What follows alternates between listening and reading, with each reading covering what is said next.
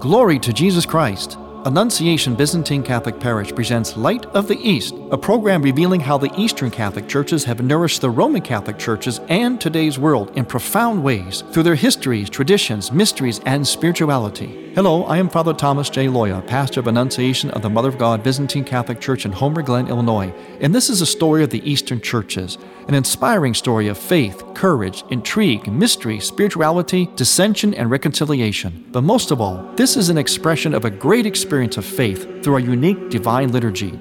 Join with me now as we look toward the Light of the East. Light of the East is also supported by Eastern Christian Publications, where you can find the prayers of the Catholic Byzantine Daily Office at ecpubs.com, and by easternchristianmedia.com, a broadband network for you to learn more about the Eastern Catholic Churches. That's easternchristianpublications.com. Glory to Jesus Christ. Welcome to Light of the East. I am Father Thomas Loya, your host. It is hard to believe, but we are entering in the Byzantine liturgical calendar, and according to the Gregorian calendar, we are entering the preparation time for the season of Lent, the Great Fast. And as always, in the Eastern churches, we have that rhythm, that bell curve. You may have heard me talk about it from time to time in this program, if you have listened to us before, because the bell curve is a kind of an essential rhythm of life, actually. It has a rising action, a climactic moment, a falling action, and a resolution. And in fact, this is the components that oftentimes goes into a great story. Something rises up, there's a development, and then there's the climactic moment, there's the falling action, sort of coming out of the climactic moment, and then there's the resolution at the end. It's a basic rhythm. It is used in writing movies and stories, and it's also a basic rhythm that we see in many areas of life. It's like an S-curve, only turn the S-curve on its side. It's like a bell curve. And you see this rhythm very often in Eastern Christian spirituality, especially in the liturgical life. And it's a very essential rhythm. It's a very healthy one because it's a rhythm of life. It's a very fundamental rhythm of life. Think of how many times you see an S-curve. You see it in our bodies, the shape of the human body. You see it in nature, in plants and trees. You see it in mountains and roads and so on. Now take that S-curve and just turn it on its side, and you've got the so-called bell curve. Well, today, in the Byzantine calendar, you have the Sunday of Zacchaeus. The theme is the story of Zacchaeus, who Jesus comes upon, and we read this in chapter 19 of Luke's Gospel. Jesus comes upon Zacchaeus, who's up in a tree, and he's watching as Jesus is walking by with his entourage, and Jesus looks up at him and says, "Zacchaeus, come down. I want to be with you tonight. I want to have dinner with you tonight." And everybody is scandalized. They're upset because Zacchaeus is a tax collector, which of course is a hated occupation at that time because the tax collectors used to cheat people and exact things from them that was unfair. So they were really a hated breed. But Jesus looks up and he encounters this tax collector. Now, what we've been doing recently in our Light of the East programs here is we're trying to show how the Eastern Christian spirituality, as historical as it is actually very relevant. What we're doing is I like to call it this, unleashing the inner dynamism of the Eastern liturgy, the liturgical life. In other words, it's not just about going to church, attending liturgy. It's about immersing ourselves in a vision of life, in a reality, and touching God, and then moving out from there, having been transformed, and we move out to every aspect of life. So the liturgy of the church, and by that I also include the liturgical cycle of the church, which we're talking about today, these things actually enable us to live life better. We apply the liturgy. That's why I say let it be unleashed. Let the inner dynamism of liturgy be unleashed. This is something that I am calling all Eastern Christians to, Eastern Catholic churches in particular. We're very much a people of liturgy, but it's not enough just to attend that, just to be proud of it or to cherish it. That's all good. We have to live it. We have to apply it. It has to be an applied liturgy. So we apply the vision of liturgy to everything. Well, this Sunday, we're applying this story of Zacchaeus to that basic bell curve rhythm of preparation into Lent. You see, Lent is so intense, especially in Eastern churches, that we do need to move into it. We can't just jump into it, nor can we just jump out of it. So we move into it through these basic themes. And the basic theme today, as I mentioned, is Zacchaeus, but it's Zacchaeus and the story having to do with desire. Desire. Zacchaeus desires something beyond what he has, what he knows. He has all that life has to offer him. He has money, he has power and influence and authority because he's a tax collector. But he desires something else. He still feels an emptiness within him. And so he's looking longingly towards Christ, and he climbs up a tree because he's a short man. So he tries to transcend himself, transcend his physical limitations. Now, we're going to stop right there, reflect on that for a moment in terms of the gems of Eastern Christian spirituality. How does this apply to our lives? How does this liturgical moment, how is it relevant to us? Well, it tells us something about our being human, that as human beings, we are the one creature on earth that is open to transcendence. In other words, we desire things beyond ourselves. We have a yearning, an ache, a longing for something more, no matter what we do or have. Have you ever experienced that? Maybe you're even experiencing it now, these several weeks after Christmas. Some of the gifts that are beautiful and all that wonderment and merrymaking of the past Christmas season might still leave us with a sense of wanting more, that this doesn't fulfill us completely, as nice as it was. We have an innate sense of longing, of wanting more as a human person. Why? Because we are made in the image and likeness of God. God made us for himself. He made us to want him, want union with him. Zacchaeus transcends his short physical stature. He does this in a very physical way by climbing a tree. Well, if you look at the physiology of the human person, we're the only creature God made that stands erect and looks forward and upward. We have a very outward, forward, upward kind of orientation to our whole physiology. Think of most animals. They look out or down, mostly down. They're always looking around for food, sniffing around and so on. There are no creatures except the human person that actually, in our very physiology, stands erect. Our orientation is outward and upward. Now, yes, sometimes we look down, and when we look down, usually that indicates something isn't right. We're sad, we're depressed, we're lost, we're maybe lost in our thoughts and so on. And when somebody's looking down, we sometimes ask them, what's the matter? You're looking down. Do you feel down? Because we know that innately our orientation is upward, outward, forward, to something beyond us.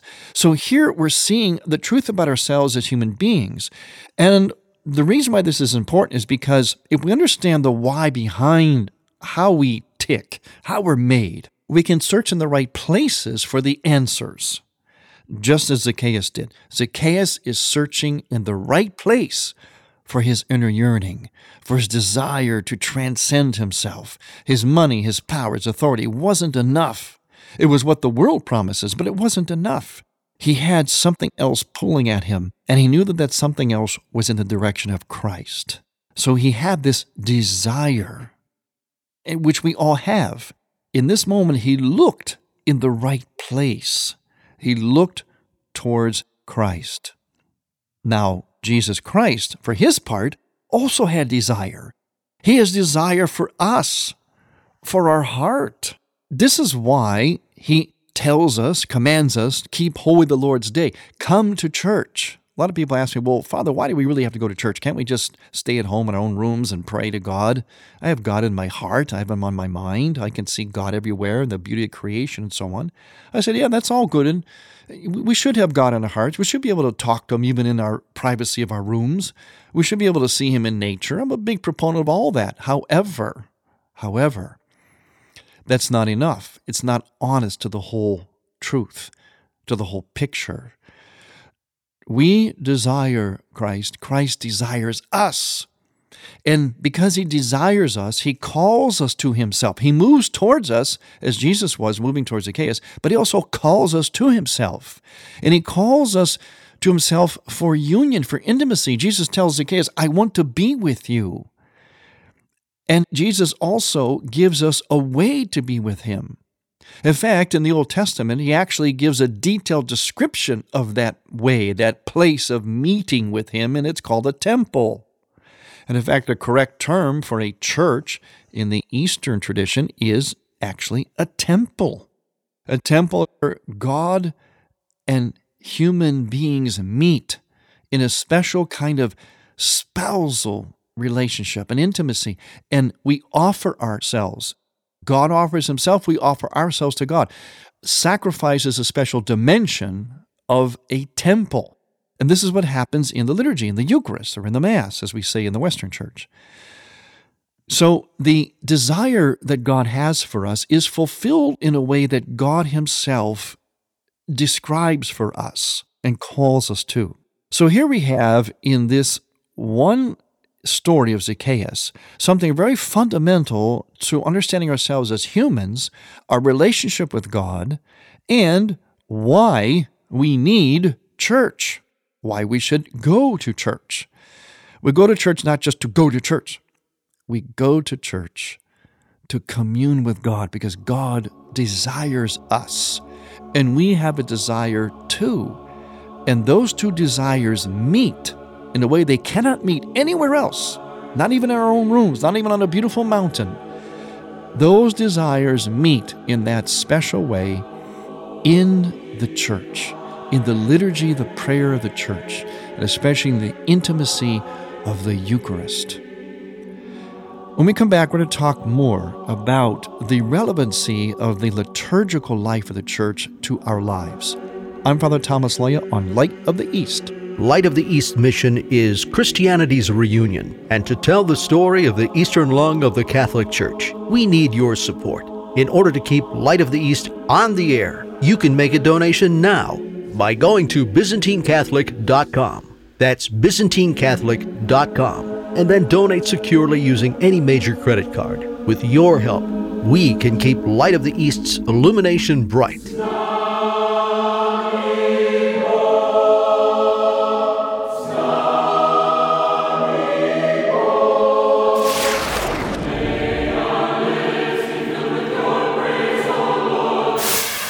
You are listening to the Choirs of Annunciation Byzantine Catholic Church under the direction of Timothy Woods in Homer Glen, Illinois. This is the music you hear on Light of the East and is sung during the sacred liturgy at Annunciation Byzantine Catholic Parish. Order online at ByzantineCatholic.com. All we ask is a donation of $15 or more, which includes shipping and handling, to Annunciation Parish for each Theosis CD. Send a check made out to Annunciation Parish at 14610 Wilcook Road, Homer Glen, Illinois, 60491. And may God grant you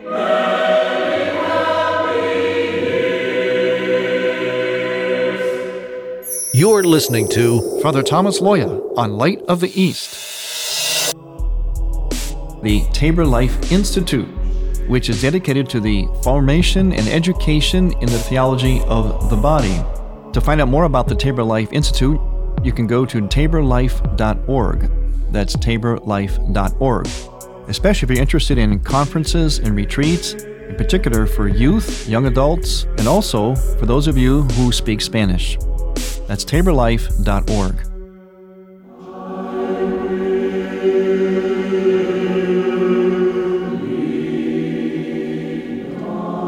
Welcome back to Light of the East. I'm Father Thomas Loya, your host. we're moving into that preparatory time before the Lenten season, the season of the Great Fast, and we do so by climbing on board that rhythm I'm always talking about here in Light of the East, that bell curve rhythm, that S-curve turned on its side. It's actually woven either on its side or right side up, the S-curve or bell curve, all through nature. Not only physical nature, but also through life itself. So we're moving on that bell curve, we're riding that bell curve, and we're rising up towards that climactic moment of the Lenten season. And again, we'll ride that bell curve again as we move towards the other climactic moment, and that would be where Lent leads us to, and that is the death and resurrection of Christ. And we'll continue to move through a bell curve, a rising action, climactic moment, falling action, resolution. That's the elements of the bell curve. And we're starting the bell curve towards Lent with this theme of the story of Zacchaeus from Luke chapter 19 about desire. What else can we learn about desire from this first of the preparatory Sundays for Lent in the Eastern calendar? When we talk about our desires, we sometimes look at them as bad. Another words for the desire in the Eastern churches would be the word passions. Our passions are like an energy that moves forward, wants to move out of itself towards something. Another word we can use for this is eros, or an erotic energy. And when I say erotic, I'm not talking about erotic in the sense that we always hear in our culture. As always, many words are commandeered by the secular culture and their meanings are changed or banalized. But erotic, the eros, actually has a very good meaning, spiritually speaking. It means that yearning, that desire for God. Things we hear about in the great mystics or in the book of the Song of Songs in the Bible. Very erotic book, the Song of Songs. Very erotic language is used in the liturgy of the church oftentimes, in liturgical prayer, and in the words, the writings of the mystics.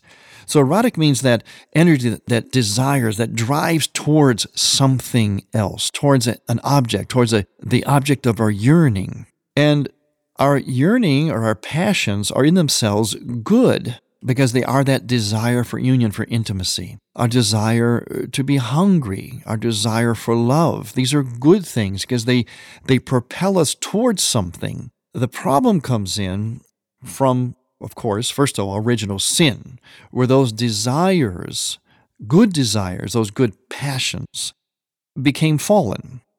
And so they're sometimes defined or lived out or feared or seen in terms of their fallen state. So our desire for love now becomes an inordinate desire for sex and for lust and so on.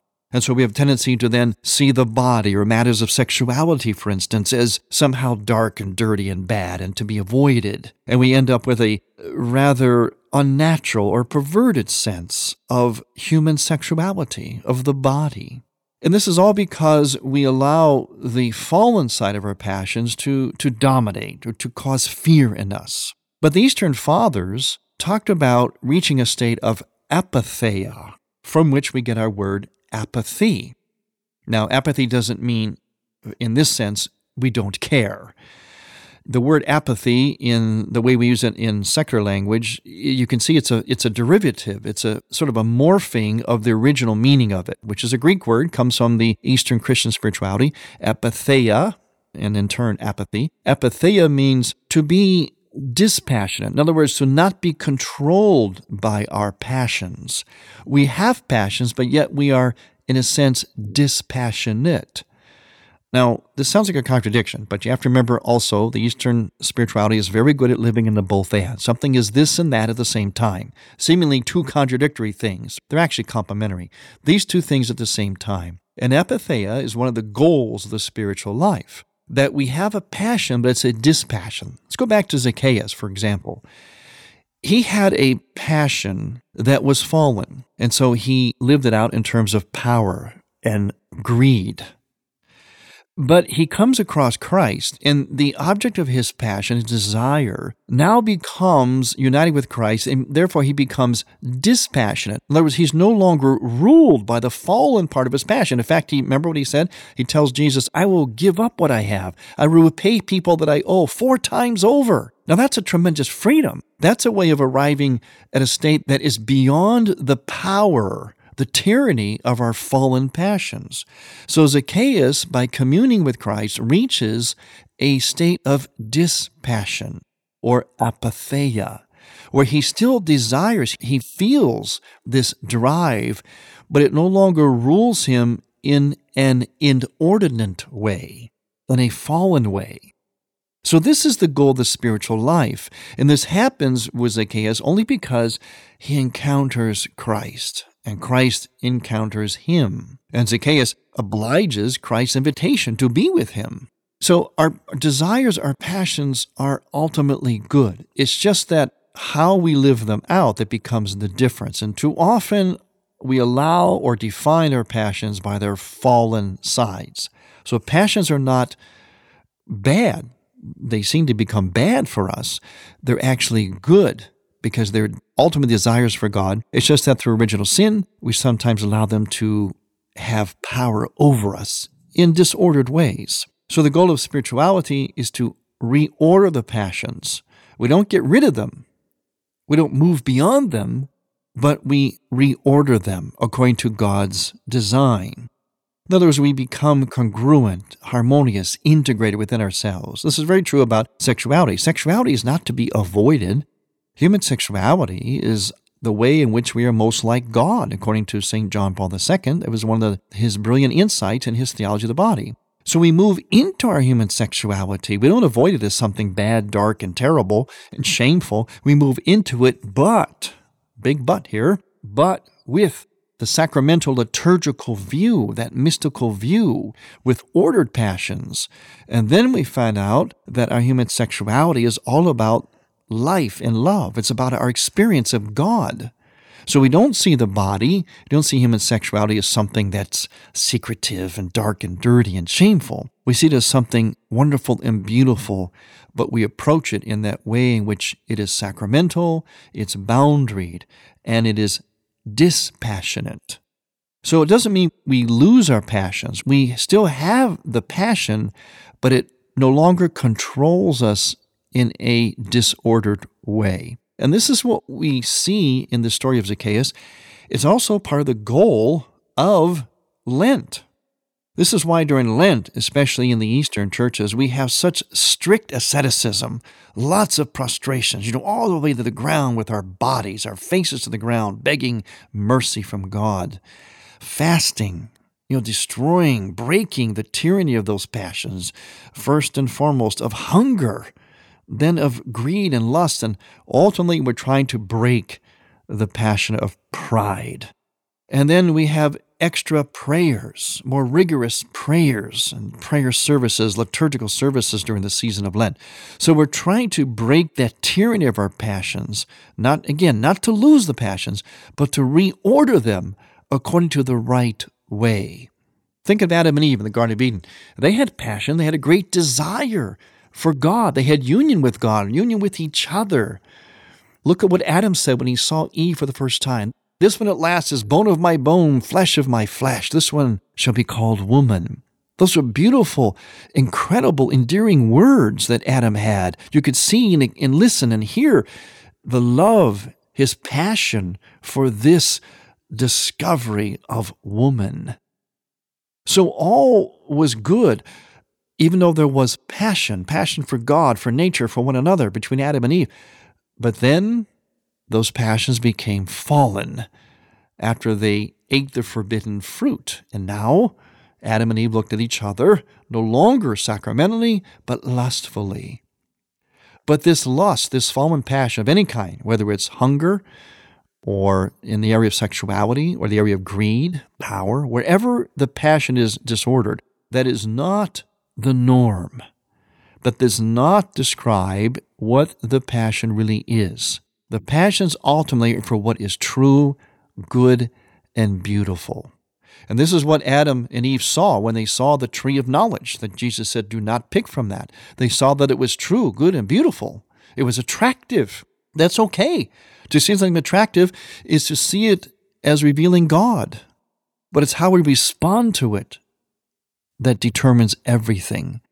And we respond to things the right way when we understand the why behind them. We understand what it is we really, in the end, are desiring. And that desire is for union with God and for all that is related to God, all that He created.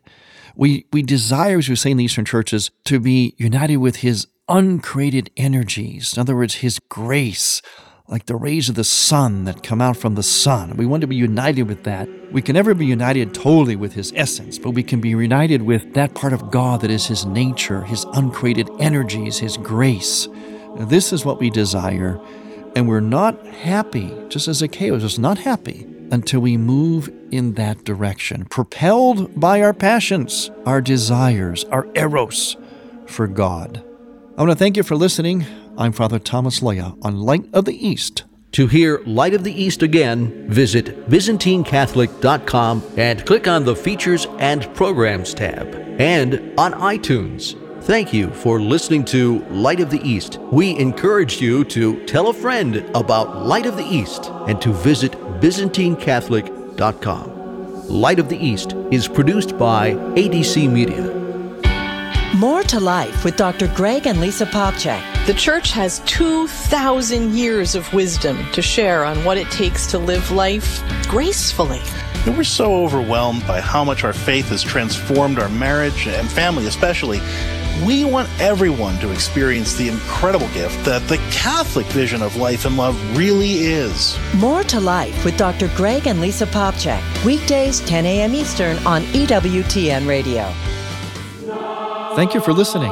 Next week, we will return to the Light of the East. To learn more about Annunciation Byzantine Catholic Parish, visit our website, ByzantineCatholic.com, where you will also find an archive of all of our programs. In order to continue Light of the East with its mission of Christianity's reunion, we need your support with a donation. Any amount will be a blessing. Please make out a check to Light of the East Radio and send it to Light of the East, 14610 Will Cook Road, Homer Glen, Illinois, 60491. That's Light of the East, 14610 Will Cook Road, spelled WILL-COOK Road, Homer Glen, Illinois. Or donate online on the homepage of ByzantineCatholic.com. From the Light of the East, a new dawn of unity is in sight. God bless you, go with God, and may God grant you many happy years.